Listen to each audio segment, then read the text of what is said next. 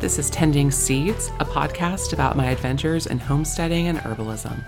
I'm Sarah Schuster, and I'll be your host. Thanks for being here today.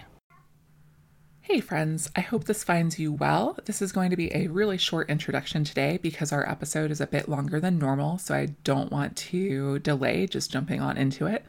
The topic today, this is actually the audio from a class I taught just a few weeks ago for the Portsmouth Library. The topic was how to grow different herbs with the idea that you were going to turn them into herbal tea at the end. We also, after going through a wide number of herbs that you can grow in your garden, we also discuss a little bit about how to dry and preserve those herbs. And then we jump into how to formulate and blend up your teas. And then I close with a few of the ways that I like to enjoy my loose leaf tea. You will hear me reference in the video a handout. You can still get that handout. I will put a link in the episode description, but you can also just go directly to our website, foxandelder.com, and click on classes, and you will see it up there. It's in all caps that there is a handout there that you can download for yourself if you are interested. All right, without further ado, here is the episode. Hope you enjoy. Thank you so much. Thanks so much to the Portsmouth Library for having me here tonight, and to our intrepid moderators. We will be doing a Q&A at the end, so if you have questions throughout, you can feel free to add your questions to the chat box. My general format is I'm going to go ahead and talk about some herbs that are simple to grow and make delicious teas with. We're going to talk a little bit about drying and processing those herbs, and then we'll get into how I go about formulating an herbal tea blend that hopefully will be beneficial as well as tasty and enjoyable to drink. And then also a few tips on how I like to prepare my tea. And then we'll jump into that Q&A. Quick disclaimer, I am not a doctor, so we are going to talk about some traditional medicinal uses of various herbs and plants. They can have an impact on our bodies in really specific ways. If you drank coffee this morning, then you're aware of how plants can impact your energy, amongst other things. So this is just my disclaimer that you do want to discuss with your doctor or your healthcare practitioner before you start incorporating new herbs into your lifestyle, especially if you are pregnant, nursing, or taking any medications, because there can be interactions between herbs and medication. I say that not to scare you, but instead to empower you to do your own research, get out there. There's so much to learn. I love talking about plants with folks. So again, meant to empower you, not to scare you. So I wanted to start with one of my favorite herbs to turn new herb growers onto, and that would be calendula. It's an incredibly vibrant flower. I love it so much. I'm going to get it a little bit closer here. You can see this amazing, beautiful color. It's a very versatile herb. It's got so many different applications. I find it to be really tasty, and it's also really simple to grow. It's very easy to start from seed. I've had excellent germination rates with that, as well as, new gardeners and farmers. So I think this is a great one to start with. And also it pays off really quickly for you as well. So you can go from seed to harvesting your flowers easily in 55 to 60 days, which a lot of our herbs, that is not always the case for. So even right now, for you folks up in New England or colder climes, it's not too late in the year for you to plant calendula and still get blooms before you get that first frost. So that's why I wanted to start with this herb. With the flowers or the florets, these are actually edible. So when you get your blooms, you can pull the individual florets off and you can garnish like your salad with them. They're really tasty. You can add those to soups. Traditionally though, the bulk of the medicinal property is actually on the underside. Let's see if we can get a little bit closer. So that's why when you go and start harvesting them after you're done, your fingers will actually be sticky from that sort of resinous substance on the underside of the flowers there. Calendula is really great for your lymphatic system, so moving stagnant fluid, getting that lymph moving. It's also great for your digestive system. So I put this into teas for indigestion. When I do consults with clients who are maybe dealing with something like leaky gut, this is a really gentle herb to start working with for that. It's also an incredible vulnerary herb, meaning like a wound healing herb. It's very calming and soothing. So I love to make infused herbal oils, and this calendula is a go-to. Any herbalist you talk to that is making infused oils and salves, calendula is like the one you always start with. So it's just a really lovely herb. It's easy to get going. So if you're new to growing herbs, if there's only one plant you decide to start working with after tonight, I would say start with this one. That's why I started with it for our notes here. Speaking of notes, there is a handout.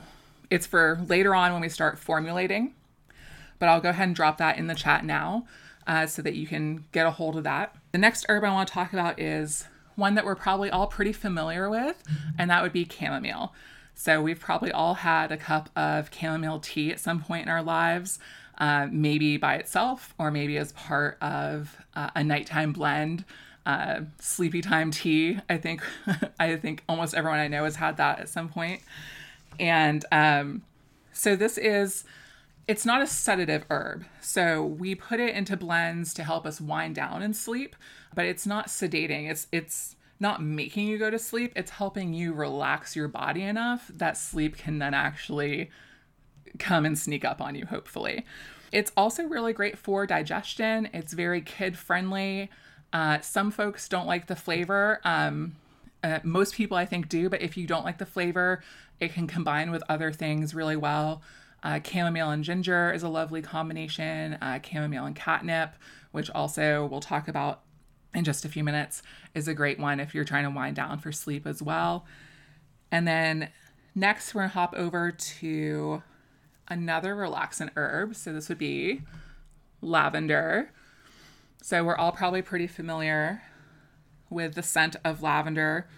Also nice and calming. It's also antimicrobial. This is a little bit harder to grow from seed. So I would recommend, if you're new to gardening, I would recommend getting seedlings or plant starts for that from like a local grower or nursery. But it has a lovely flavor, and a little bit goes a long way.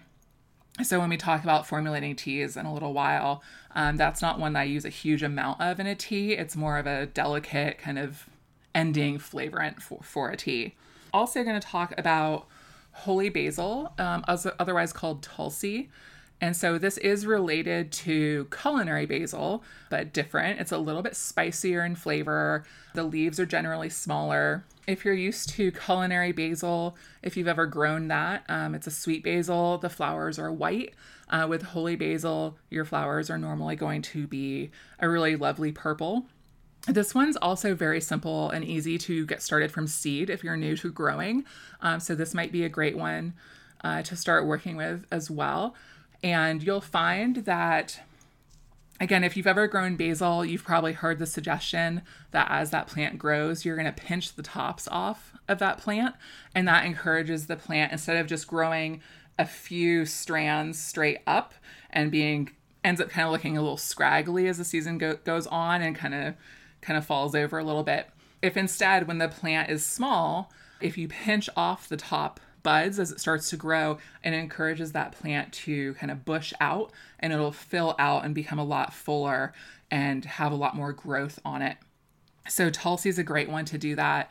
Actually, when I've started that from seed indoors growing, sometimes I'm having to pinch the tops because it starts to flower even when it's only this high. So it really just goes into flower very quickly. Holy basil, Tulsi, it's in the mint family. And it's antibacterial, antiviral, like so many things in the mint family that have those volatile oils that make them really lovely and fragrant. It's also a mood lifter. It's an adaptogen, which we're not going to dive too deeply into herbal actions here tonight, but adaptogens are a class of herbs that help our bodies physically as well as emotionally to regulate stress. So I don't know about y'all, but that's something I could definitely use a lot of this year with just the way 2020 has gone. So this is a really easy to grow plant. So calendula, Tulsi, those are two great starting points if you don't have a lot of room. Tulsi does really well in container gardening also. So if you are growing just on like a patio or a deck, this can be a great one to get started with. Going a little bit larger, not really suitable for container gardening, I'd like to talk about elderflower and elderberry. So this is one plant that produces the flowers, and then if you don't harvest those, they will eventually turn into berries. If you've heard of elderberry syrup, it's very popular for the past few years as an immune support. The flowers are one of my favorite flavors on the planet. My business is called Fox and Elder because I just love elder so much. It's an incredible flavor. If you've ever had Saint Germain, which is an elderflower liqueur, there are elderflower lemonades out there. And I also love it just as a tea. So as much as I love making herbal tea blends, elderflower is one that I often will just make a cup just of a single herb and drink that. Elderflower also will lift your mood. Both the flowers and the berries are antiviral. A note on the berries, if you grow this, the berries need to either be cooked or dried. That's why we cook them, to make a syrup. Otherwise, they can cause some gastrointestinal upset, and you might not have the nicest time if you have too many of those. So just a note on that. Also, if you live in an area where you have deer, they especially love young elder plants. So you will want some sort of small fencing around that for the first few years if you do decide to grow that. If you're just looking to make enough tea for yourself and your family, you can probably just have one elder bush on your property, and that will most likely be plenty for what you're wanting for a given year's harvest. Moving on to peppermint. So easy to grow again. So this is one I would definitely recommend. This can grow really well in containers. And in fact, some people really recommend that you stay with containers because mint is very spready. As you saw mentioned in the video, is if you think you have a little bit of mint, by next year you will have a lot of mint. So be careful where you place that, unless you have plenty of room or you really, really love mint, because you will have quite a bit of it. The nice thing about that, though, is it's very easy to transplant. So you can dig up chunks and sections of that, and it will transplant really easily if you want to either give plants to a friend, or if you're getting started gardening this year and you have a friend who is growing mint already, it's really simple for you to say, "Hi, can I come dig up a little bit of your plant to take with me?" And it's going to transplant super well. I see someone in chat talking about mint keeping black flies away. And yes, so a lot of these plants in the mint family, because of those volatile oils, they can do a really great job of deterring certain insects and pests for us, which is really handy as well. Peppermint, spearmint, there are also lots of different varieties of mint. I really enjoy chocolate mint in my tea blends as well. So I grow on the farm here, I grow both peppermint and chocolate mint just for a little bit of variety. And these are carminatives, meaning they help relieve gas, pressure, bloating in the stomach. So if you've ever kind of overdone it for a meal, you might reach for a blend of like chamomile and maybe some peppermint and some ginger to calm your stomach down, and also still have a nice cup of tea. Tastes a lot better than, Pepto-Bismol. The next one I'd like to talk about is one you may have already encountered out in the wild, and that would be stinging nettles. And emphasis there on the word stinging. So to deactivate the sting, you're going to want to either dry or cook your stinging nettles. And this is a really tasty plant. It's considered a nutritive plant, and we also sometimes refer to it as a food herb because you can eat it. I love to put nettles into soups and stews, or I will just saute them with like onions and garlic. Nettles, come out fairly early into the spring. They tend to start going to seed once we get towards summer. Like mint, if you plant a nettle patch, be very particular about where you put it because it's going to be hard to get rid of, and it will reseed itself like very easily. It's a perennial. It's going to come back year after year. The nice thing about that then is you only need a few plants to start with, one or two, and then they will multiply very rapidly for you. So you don't need to go buy, 6 or a dozen of something to get your garden area started.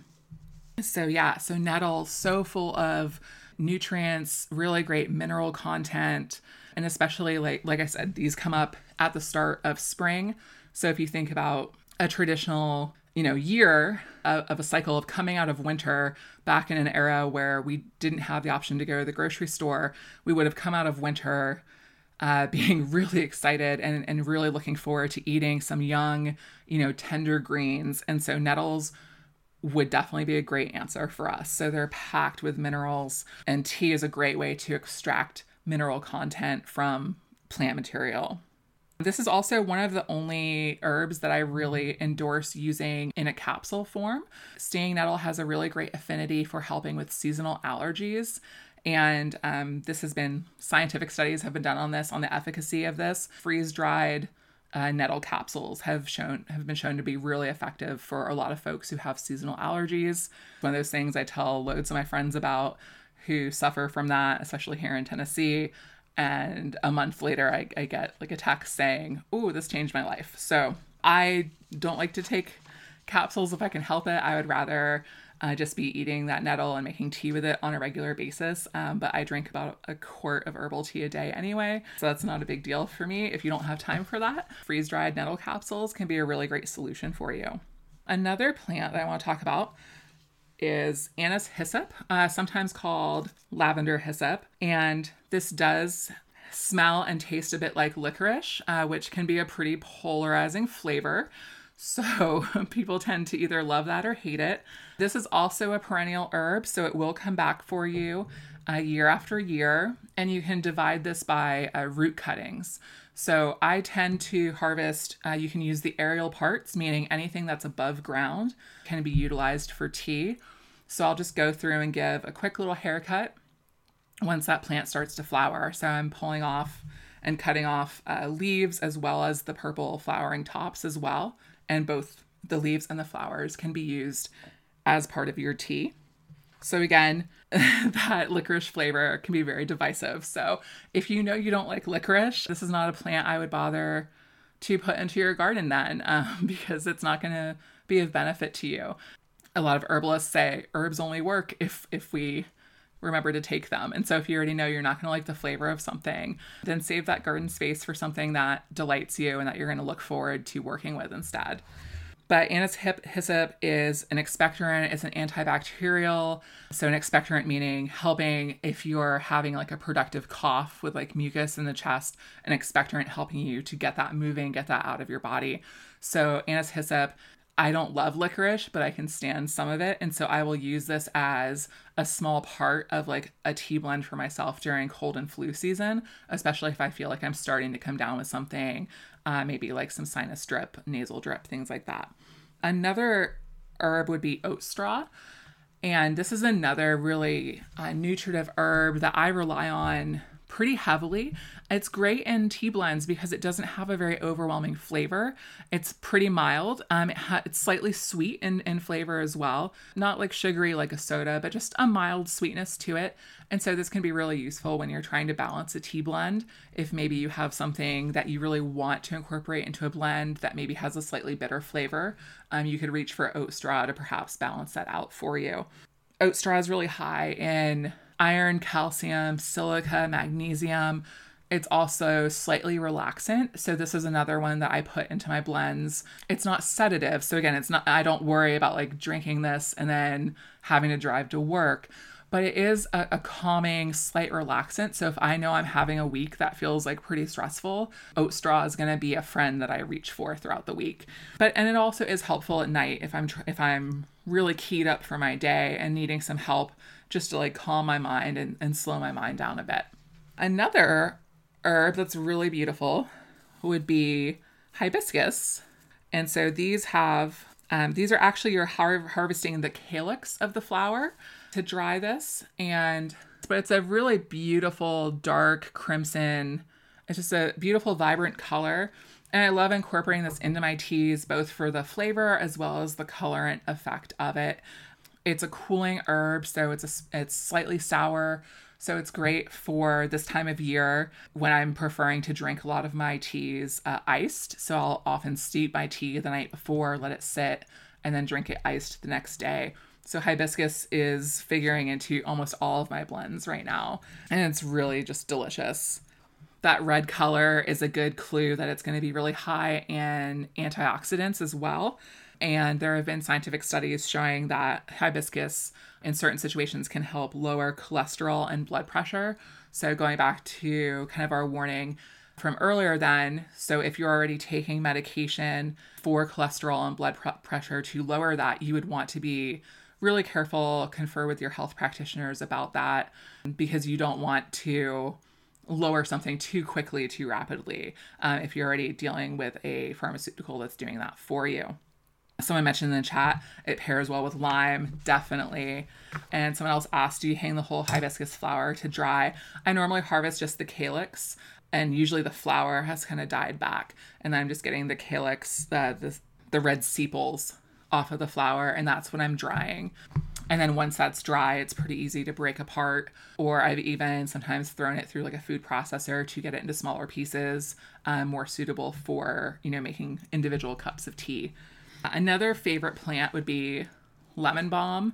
Again, just like with things like nettle and peppermint, this is a plant that can be very spready, and it will definitely take up as much room as you want to give it in your garden, which I don't think is necessarily a bad thing because it's absolutely delicious, especially this time of year. It pairs really well. The lemon balm pairs really well with hibiscus, and also I love to pair it with rose or sometimes all three. So it's a very cooling, refreshing herb to work with, especially this time of year in the middle of summer. And easy to just take and give like a haircut. So just going out with a pair of kitchen scissors and cutting back, the top, 4 or 5 inches of your plant and leaving about 4 or 5 inches, below. And then I usually can get anywhere between 3 and 5 harvests in a growing season from the same set of plants. Like I said, it is a perennial, so it will come back year after year. It will spread. It's not quite as spready as mint. It's more opportunistic. If you have other plants near it, it's not going to push those other plants out necessarily. But if it has open room around it, it will feel free to go ahead and just like sprawl out and take up as much room as it possibly can. And like I said, I think that's kind of okay because I love it. I go through a lot of lemon balm in our house. It can also be propagated by root division. So in the early spring, as that plant starts to come up, you can gently, take it out, separate some of the roots, replant it, space it out, or give some to a friend to share, or maybe a friend has some to share with you. Lemon balm is really calming, but also uplifting. I feel it's invigorating, but not in like a hyper sort of way. So it's just a really nice uplifting herb, especially this time of year. And it can also be really great for upset stomachs. It's super kid friendly. Kids love the flavor of it. And it's so easy to pair, with other flavors as well. Like I said, rose and lemon balm is a really classic combination that I would really suggest you try. I don't always even dry my herbs for tea. Sometimes I just go wander around the garden with a mug and my scissors and just decide, I want a little bit of this today and a little bit of that. And that's a really great way to start coming up with and trying different flavor combinations yourself as well as you go through that. Another one, I saw this on the library video that was shown, was bee balm or wild bergamot. This is also in the mint family, and it smells similar to oregano, so it's got a little bit of like a spiciness to it. The flowers are really gorgeous, really prolific. That season is just coming to an end for us here in Tennessee, but those purple and red flowers, depending on the variety you have, they're just really lovely. It's a great smell. Like I said, I will sometimes actually add some of the leaves. This can also be a food herb, so I'll mix in with my sweet basil. If I'm going to make a pesto, I'll sometimes add some bee balm leaves as well, just to kind of give a little more of a zing or a kick to my pesto. And this is a really lovely plant. It's a perennial, so it will come back year after year. It's a really nice border plant, so it gets pretty tall. It can easily get to about 3 or 4 feet tall. So it gives a nice variety too if you're kind of planning your garden and trying to scale different heights for variety. So this is a really nice one to play with. I have grown this in containers. Someone asked that in the chat. It can take up a bit of room though. So in a container, you're probably only going to get about 2 or 3 plants. I do like to give it room to spread out some if at all possible, but it can do well in containers if that's your only option. It's antibacterial. It is also an expectorant, so dealing with helping move mucus like out of the chest. So again, this is another one that I love for cold and flu season. We talked about anise hyssop in the same regard. So if you're not into the licorice, this is one you could work with instead if that's more your speed. I do also want to talk about catnip, which is another one we mentioned earlier. It's very kid-friendly, nice and relaxant. It's really easy to grow, good for upset stomachs, good for winding down to sleep. This is such a versatile herb. You know, there are so many different herbs out there, but if you're pressed for space, no herb does just one thing. And so I really encourage you to kind of figure out, you know, what are the ailments that you and the folks that you live with maybe deal with in a normal year. And you'll find a lot of herbs that have overlap with different things. So you can have a small garden area or a container garden and really get a lot of diversity and variety in there to really cover a lot of like common household ailments for yourself, as well as being able to make some really delicious teas that you're going to enjoy taking, as opposed to, you know, I don't feel well and I have to like choke this down. That's not what we're going for here. We still want this to be enjoyable and tasty. So, and then the last one I want to talk about, I know we've kind of done just like a whirlwind tour, would be red clover. So these have just like lovely blooms. And so there are lots of different types of clover. This one's called red clover, but it's actually like a pinkish purple in flower color. There is a crimson clover. There's also white clover you've probably found in your lawns. There's also a yellow clover. Generally, some of those do have some medicinal uses, but generally when we talk about using a clover herbally, we're talking about red clover, this particular kind. This one's also easy to grow. It's probably growing near or around you. I believe I saw that in the video, even though it's not native to New Hampshire, but it is up there growing near y'all. It's often used as a cover crop. So a lot of farmers use different types of clovers as a cover crop. And my feeling is we talk in permaculture about function stacking, letting one thing serve multiple purposes. So I like to, if I'm going to plant a cover crop, why not also have it be a crop that I can harvest that has, you know, herbal benefit for me to be able to get, you know, multiple uses from. So red clover is one of my favorite cover crops to grow. It really helps with moving the lymphatic system.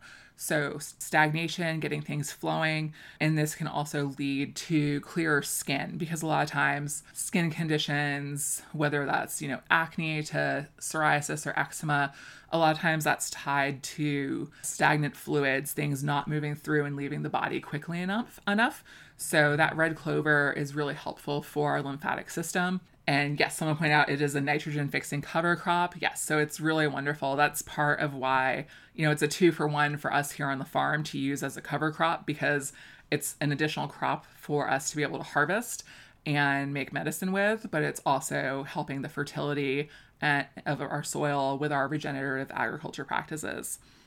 And then there have also been quite a few studies showing that red clover can be beneficial for anyone going through menopause, dealing with various symptoms from that, such as hot flashes being one in particular that this can be helpful with. Okay, so that was kind of a whirlwind of herbs. Believe it or not, I cut this list in half before we started because I would just talk all day about plants. I really would. But we're going to jump into preserving the harvest. So, someone asked, can we talk about passion flower? Yes. So that is another one that's actually our state wildflower here in Tennessee. So Passiflora incarnata, a really cool looking alien flower. If you've never seen passion flower, like definitely Google that when you get a second. It's a really just kind of like alien outer space kind of flower. I love it. Passion flower, both the flower and the leaf can be used. So yeah, passion flower is another one. It's very relaxant.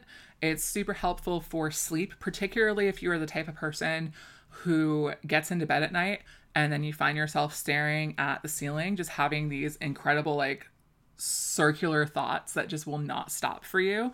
Passion flower is especially great for that. Word of caution, it can have interactions with sleep medications though.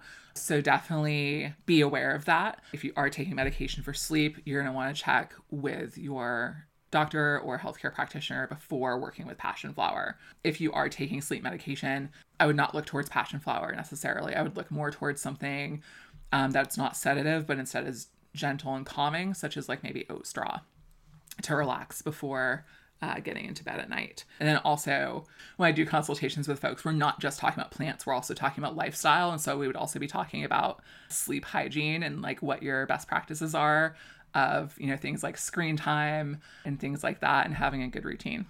Okay, so moving on to preserving the harvest. So we did talk as we went through the different herbs a little bit about like pinching the tops or doing the haircut method to harvest. When it comes to drying your herbs to be able to store them to make tea, there are a few different methods. So a really common method would be to bundle your herbs together, the stalks, and then hang them to dry. I used to live in Florida. This would not be an option for me there because our humidity is so high. And so something, you know, a plant would mold before it would dry out in Florida for me. Here in Tennessee, I can kind of have mixed results. I do often run a dehumidifier near my drying racks in order to make sure that doesn't happen. A lot of this is going to depend on what equipment you have available to you and also what your climate is like. And that will change throughout the year as well. So we have, you know, as we head into winter or even coming into early spring when I'm processing things, I don't have to worry about humidity as much. Right now, August and September are definitely much more of a concern. And so I'm really not going to be hanging things to dry at this time of year. It's too risky and I can't afford to let our herbs get, you know, moldy and have to throw out a whole batch. So you can also, like I mentioned, drying racks, which do allow you to spread your material out a lot more, coming through, turning those each day, being able to really look at those and check those much closer than if you have things kind of bundled together. So I've had, you know, really no problems with things molding. If you're talking about leaves and flowers, if you're, you know, we're not really talking about, you know, roots so much, but those you would want to make sure you're like chopping up really finely before you start to dry them. My preferred method is to use a dehydrator because I can have a lot more control over that. So when I'm drying herbs, there's a fine line between I don't want to hit my plant material with so much heat that I'm just blasting all of the good constituents and volatile oils out of my plant material and I'm just left with like crumbly stuff that you can hardly tell what it used to be. But I also don't want to dry things so slowly that I'm giving them a chance to mold. So I have some nice dehydrators. I tend to dry my flowers and leaf material at between 95 and 100 degrees. That's maybe more cautious than some other folks would be. Some folks dry at like a much higher temperature, 120, 130, or even higher. I like to go low and slow. It does take a longer time, but I feel the quality of the herbs that I get from that is a lot higher. I retain a lot more of the oils. I retain a lot more of the colors in the flowers.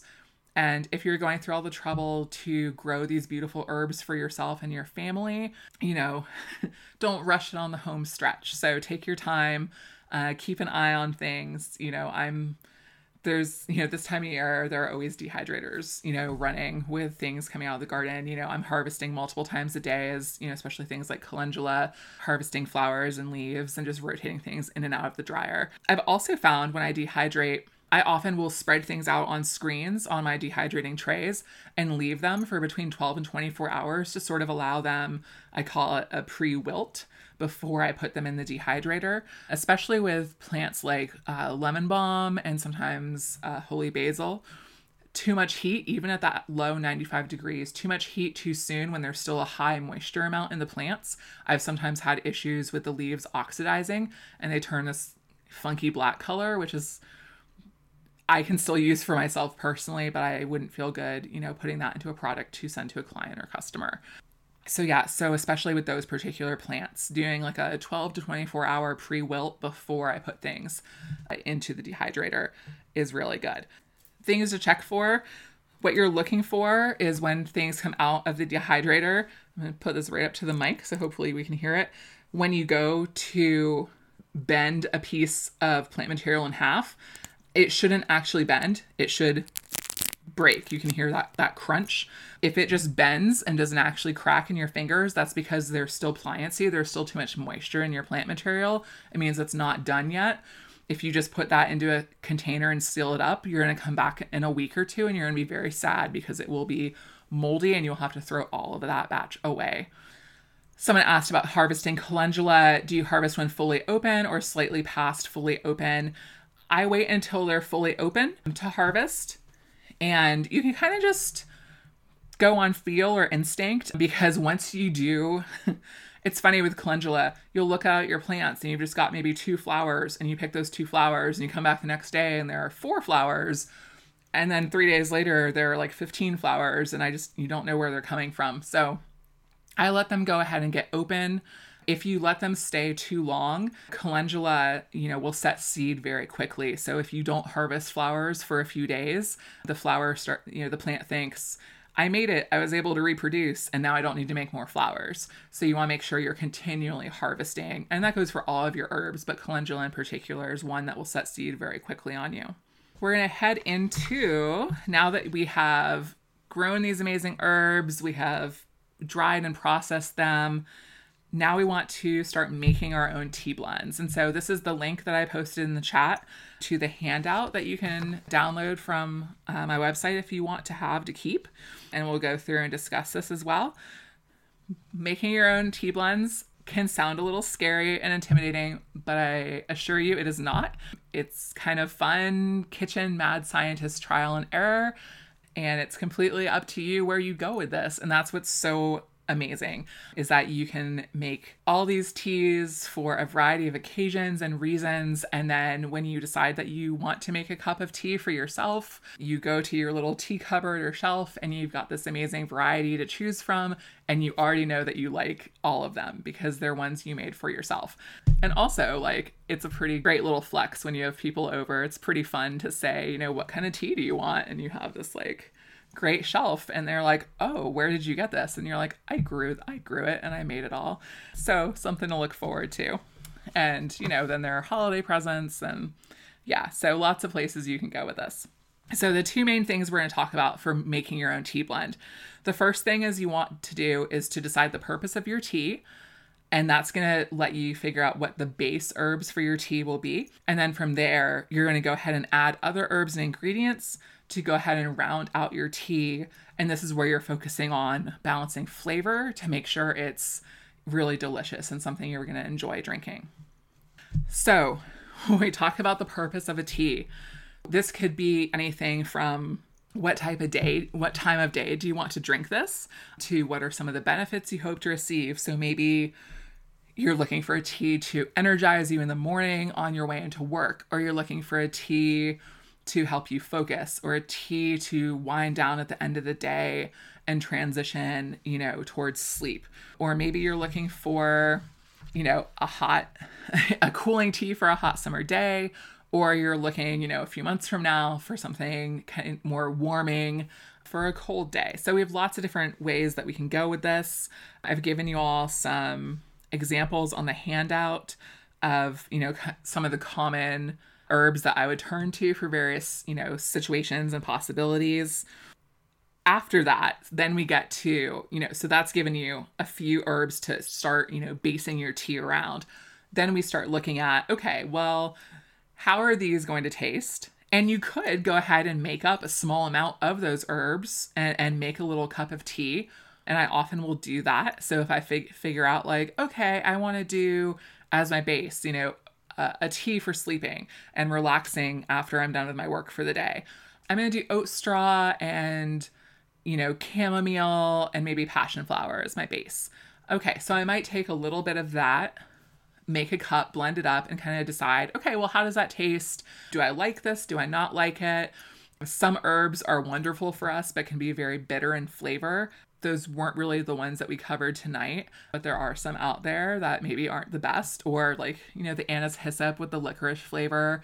If you really want the properties of that particular herb, but not so much the licorice flavor, then we need to figure out well, how are we going to work with that and balance it and round that flavor out? So a few suggestions. We talked about hibiscus. So lovely. A great, cooling kind of sour note. Rose petals really a delicate flavor. You don't need a lot. This goes a long way. And like I said, I love rose and lemon balm is just an amazing combination. So if you have those two in your garden, I would definitely go for that. Lavender also a little bit goes a long way. It's got such a strong, floral flavor to it. I also really, so for these more like warming blends, or especially if you're looking to help with digestion, dried ginger root and also cinnamon chips are both fantastic. And so if you think about those being kind of like some of the base note flavors for chai, which is a really like warming, wonderful blend of ingredients there as well. And so you can add a little bit of zing. Again, those are not things you're going to need like a lot of in your blend. I also love rosemary. It's gentle, it's warming. This is another one that I look to for boosting mood, but also focus and clarity for me. So in the afternoons, if I'm starting to get like a little draggy, like rosemary is definitely an herbal ally that I like often will turn to when I just need to like really just focus and kind of find my second wind for the day. And then also citrus. So dried citrus peels. So my mom lives in Florida still and has citrus trees, like a huge lemon tree. And so she'll harvest citrus for me and dehydrate it for me and send it to me. So lemon and orange peels, really delicious in tea. I'm also a fan of just dehydrated fruit, which, it's pretty cost prohibitive if you're not like buying that like at the farmer's market or something. Like freeze dried fruit can be pretty expensive, or I'll buy things in season. So like peaches are in season right now. I have a tea blend I love called the Empress tea. And that's sort of like my secret flavor bomb ingredient with all the florals and stuff is also that I use dehydrated peaches in that, and it just makes it really lovely. And so I'll buy peaches when they're in season and run those through my dehydrator. Trying to purchase those as individual consumers for us is like really cost prohibitive. Apple chips are really yummy in tea, dried pear, you name it. I've tried it. I was a personal chef in a past life pre this career. So I love mixing fruits and citruses and stuff into my herbal teas as well. So with the citrus, you do want to make sure that you're using the outer layer, that white pith, like someone noted in the chat log. It does make it bitter. So yes, you are just wanting the outer layer. Also make sure, if at all possible, that the citrus you're using has not been sprayed with any chemicals or pesticides, because that is staying there on the outer skin. So as you experiment, don't make up a huge batch of tea right out of the gate. You want to use small amounts so that you can tweak things. And then once you have settled on something that really works for you, then go ahead and make up a larger container of it, put it into a mason jar or a plastic bag, something that's, airtight. Keep your herbs out of direct sunlight. That really degrades the quality of the plant matter very quickly. My general rule of thumb with plant material is I don't keep anything on hand that's more than a year old. So the idea is if you're growing your herbs, by the time you get back around to the next year, when that plant is coming back into season again, you want to have already used up what you had from the previous year. Or if I do have anything left over for us here at the farm, it goes back into the compost pile. We will never, use anything more than a year old for making our teas. But the good thing is we have holiday season in the dead of winter. So if winter comes around and well, spring is coming soon and I still have a ton of X, Y, or Z in my herb cabinet, perhaps make some tea blends up for your friends and family for the holidays. They make great gifts and it's really fun. I've done that for a lot of years, doing personalized teas to the flavor preferences of various friends that I knew well enough to make those for. I will say when we're talking about formulating tea, I talk about parts. So, a recipe might be 3 parts catnip, 2 parts oat straw. And what that means is that you're using 3 equal measures and 2 equal measures. So most of my teas, I'm using, this is a 1/4 cup scoop. And so a normal bag of tea for me will have 10 parts or 10 1/4 cups. So that's about 2.5 cups of plant matter, which translates, if you're, doing a tablespoon-ish of herb, that's about 30 to 35 cups per recipe. If you're going to go ahead and just play around and start, brainstorming some potential recipes for yourself. You can use something much smaller. You could use like a quarter teaspoon instead to make just like a cup or two of tea for yourself. And that way you're not, you're it would be really terrible to go through all the trouble to grow a bunch of lovely herbs that are great individually, and then you make a humongous batch of something and then realize you don't actually like it. So start small. That way, if you come across something and it turns out not to be what you wanted, you've only made a cup or two of something you don't like, as opposed to like a whole mason jar of plant matter and tea. I also wanted to talk about different ways to brew my tea. So once I've made up my different blends, I've got my bags, or I usually use mason jars to store my different tea blends. And like I said earlier, especially this time of year where it's so hot, I'm drinking most of my tea iced throughout the day. I try to drink about a quart of herbal tea per day. Some days are better than others. Some days it's more, some days it's less. But there are generally like 3 ways that I can recommend that you work with loose leaf tea. So you probably are all familiar with just like a single tea strainer that will just like fit into your mug of tea. I really do like ones like this that come with a lid that actually fits onto the tea strainer, because with our herbals, we want to keep our tea covered while it's brewing so that any volatile oils, those good constituents, that we're keeping that into our tea and not letting them just evaporate off with the steam from the hot water.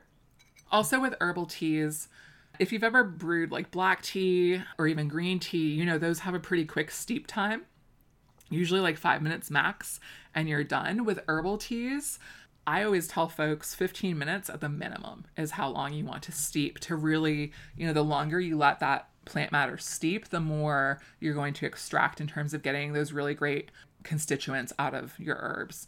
And I steep mine overnight. And it's fine. You're not going to hurt anything. If you were working with some herbs that were maybe on the more bitter side, but none of the ones we've talked about tonight really are, then maybe you might have, some bitterness from letting those sit overnight. But yeah, I will make up a quart-sized jar. So that's maybe 4 tablespoons of an herbal tea mix, filled the quart jar with water, put a lid on it, and let it sit on my counter overnight. And then the next morning, strain it out and drink it iced. I find for a lot of people, problem with like getting tea regularly into themselves throughout the day, aside from just feeling busy, is just being like, I don't have time to make tea and then strain it and deal with it before I can drink it. So the individual tea strainer is nice. You can have a setup at work or something. I'm also really fond of the French press. If you're going to do this with herbal tea, most people use this just for, brewing coffee. But this is great because you can put your plant material, your herbs in there, brew it up, and then you just push the plunger down. When you're ready to drink it, it strains it for you. This is also really handy if you're making, multiple cups. If you have people over and you're making tea for like 3 of you, then you have this done and ready to go. And then right now, my personal favorite way to drink herbal tea is, like I was saying, is just a quart-sized mason jar. And so I put about 4 tablespoons of my tea blend into this, fill it with water. And then this is what has changed my life. This is called a bombilla straw. This is what is traditionally used for drinking yerba mate. So this is a stainless steel straw, and then the end of it is like a little spoon, but you can see there are holes in it. It's actually like a little strainer. And so this is why I particularly love to use now for tea. This has been life-changing for me because now I no longer have to strain my tea in the morning if I'm running out the door to work or to the field or whatever. I don't have to strain my herbs out of my quart-sized mason jar. I can just put my straw in this, drink throughout the day, and then there's also this handy little scoop thing on the end of it. When I'm done, once I'm done at the end of the day, I can just use this little scoop all the herbs right out into my bin to go back out to the compost pile, and I'm good to go. So I can't take credit for this. Another herbalist named Katya Swift talked about this at one point, and I was like, I need to order these. So yeah, this has been life-changing for me. And it's such a simple solution, but it's made it so much easier for me to get tea into myself on a regular basis, to not have to strain it. Someone said in the comments they sometimes steep herbal tea in like half that amount of water for 20 to 25 minutes. And then they'll top off the remaining half with boiling water so that it's hot again. And so that's a great idea as well if you're looking to drink your tea hot. Unless we're in like the depths of winter, which for Tennessee is maybe like 2 weeks here. I really love to drink my tea cold most of the time. But yeah, if you do like your tea hot, that's a great solution for you. Also, you know, we talk about the whole point of working with herbs and getting tea is to get it in you. So whatever you have to do, so no shame. If you need to microwave your herbal tea to warm it up so that you'll actually drink it, then go for it. Whatever works for you and your life that fits into your day. Incorporating herbs into your life shouldn't be an additional stressor for you. This is, you know, these are supposed to be nice things for us to do for ourselves to hopefully lessen our stress and help us care for ourselves better. Kind of wrapping up here, I do want to just mention I put the address in the chat of where you can get the handout for like the formulation that we talked about. There is also a spot on the website where you can sign up for our mailing list. I'm really grateful to the Portsmouth Library for having me do this class for y'all, and especially during COVID, hoping to keep doing free webinars and stuff like this. So if you want to know when we might do additional ones, that's a great place. And I also, if you're interested in continuing to learn about herbs, we have an herbal community on Patreon. This is called the Full Moon Phillip. This is a monthly zine that we put out that gets mailed to you, showing up in your mailbox. Who doesn't like to get some mail once a month? And there's info in there. There's an herbal profile every month. We share recipes, journal prompts, tarot spreads, all sorts of stuff. And then we also have the community aspect on Patreon as well. So you can check that out through the website. But yeah, I just want to thank all of y'all. Oh, thank you, Loam. Loam subscribes to the zine. Yes, there is an option with the zine where you get a bag of tea.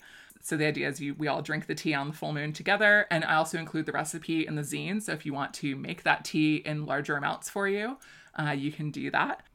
Yeah. Thank you all so much for tuning in. Please feel free to sign up for the mailing list to hear about future classes. You're always welcome to shoot me an email or a DM. I'm on Instagram, Fox and Elder. Send me questions. I'm always happy to talk about plants. All right. Good night, everyone.